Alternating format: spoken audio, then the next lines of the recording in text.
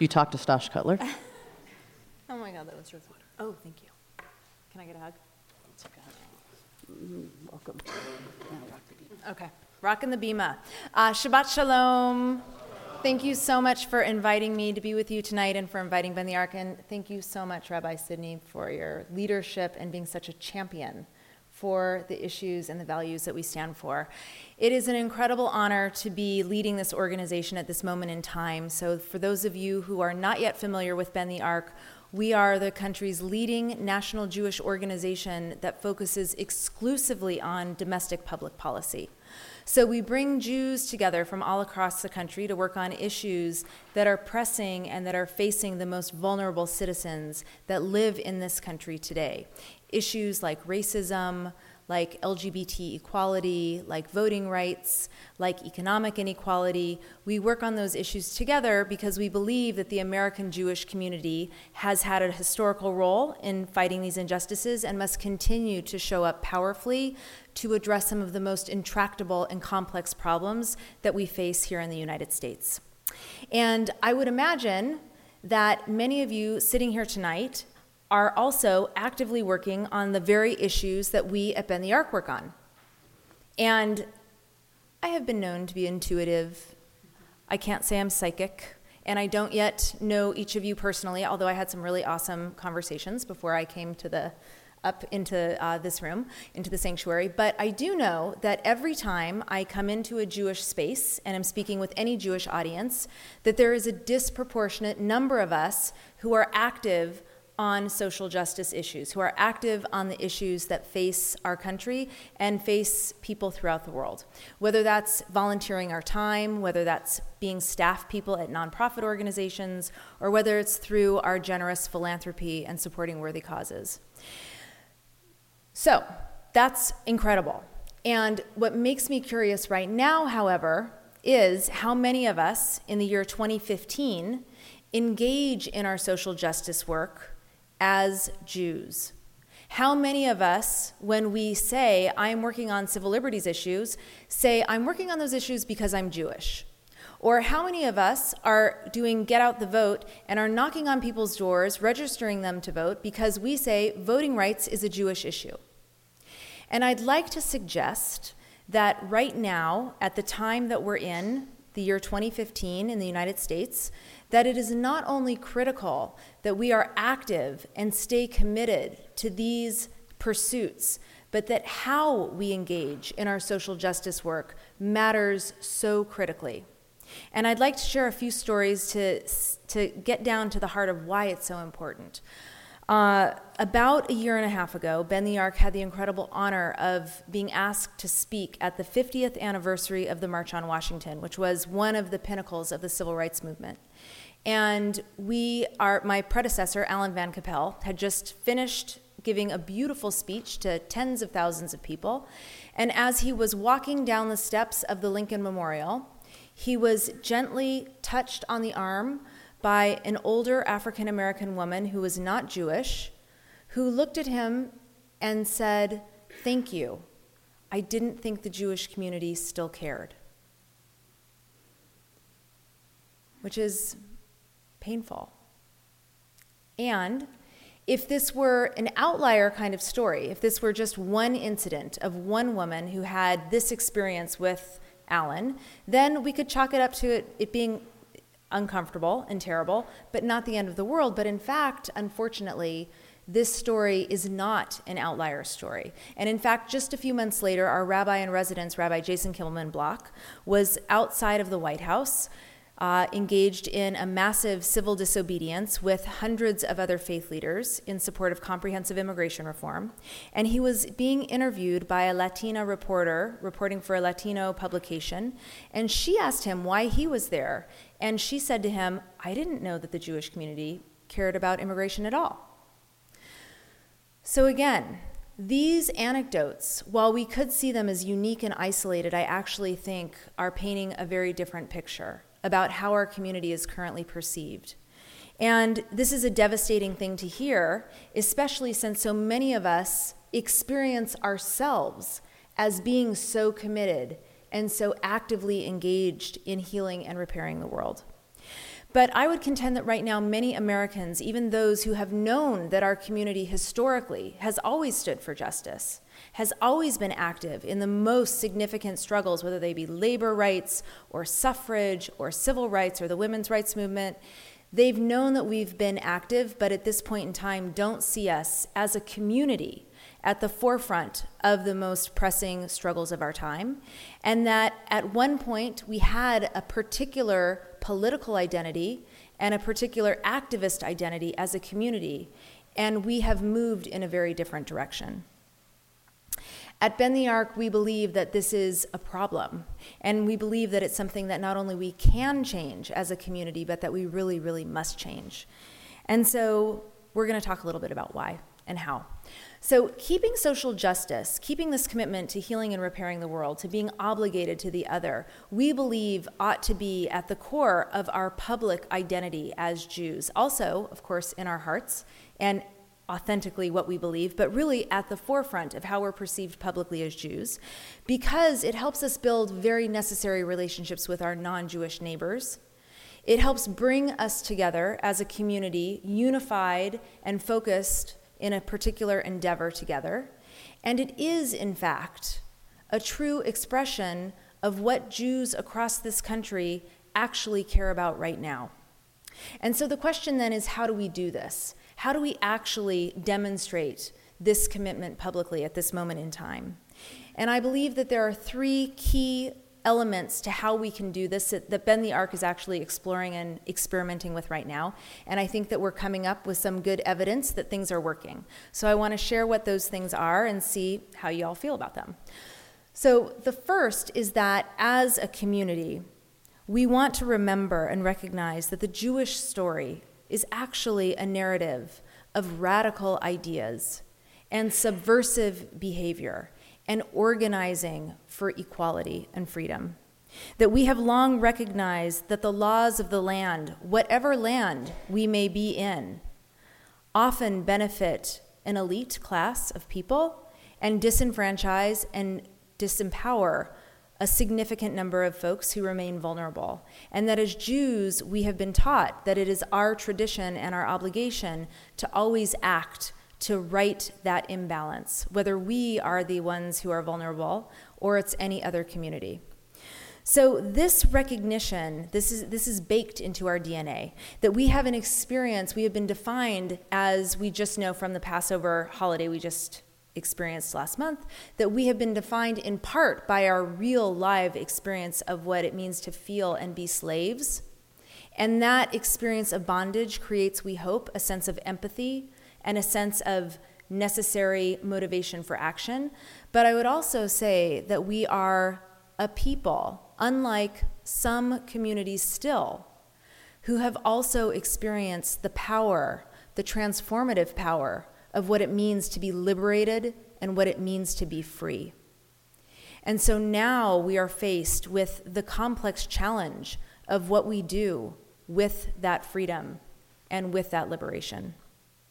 The story of the Jewish people in the United States has also mirrored this meta-narrative of bondage to freedom.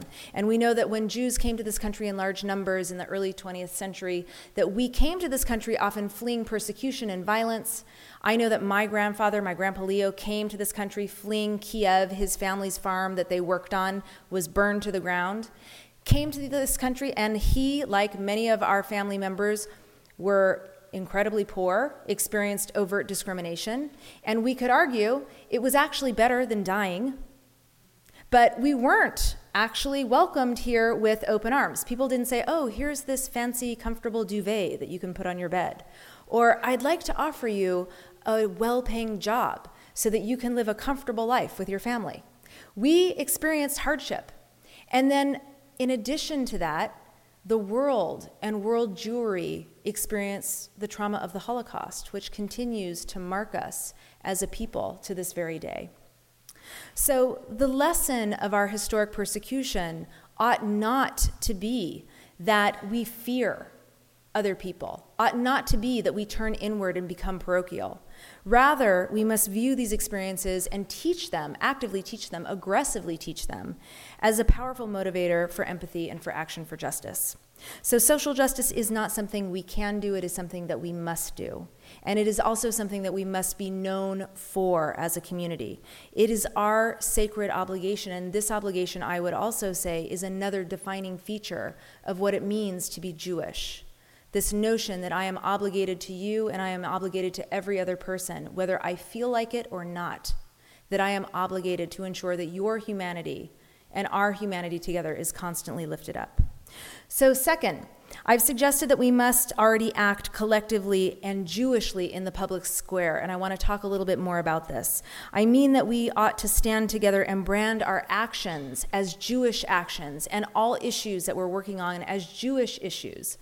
So there's a story, there was a very significant rabbi named Rabbi Prince. He spoke right before Dr. King at the famous I Have a Dream speech at the March on Washington. Rabbi Prince spoke right before him. And Rabbi Prince came from Germany. He was fleeing Berlin. He landed in Newark, New Jersey, and he became very active, and his congregation became very active in the civil rights movement. And one night, he invited Dr. King to join him for services, and there were some members of his congregation that were not too happy about that invitation. And they asked him, Rabbi Prince, why are you bringing a black preacher to talk about civil rights on Shabbat? And Rabbi Prince said to the full congregation in a very, very unwavering way, he said, racism is a Jewish issue. Civil rights is a Jewish issue. And the lesson I take from this and that we can take from this is that all issues of injustice are Jewish issues. When we as a community can lend our moral authority and voice to talking about these issues, it also can elevate these issues to be perceived and engaged in different ways. So many of the very, very challenging problems that we face in the United States are often talked about in political terms. They often get devolved into polarized sides. In fact, some issues are now thought about as Democratic issues. Some issues are thought about as Republican issues, when in fact these are actually basic issues of human decency, of fairness. And so part of what we can offer as Jews acting Jewishly publicly in the world is to remind people that we're talking about basic fairness and goodness, and that when we can engage in this way and not keep the conversation so polarized and politicized, it can often also be an entryway for other people to enter the conversation and to become active. So third point and final point, which is that at this moment in time, we as a community must know that putting social justice at the core of our identity is a way that we can leverage our power that we currently hold. So as a community, our political voice now far outweighs our demographic footprint. In the United States, we're less than 2% of the population, and yet we are 1/3 of the Supreme Court.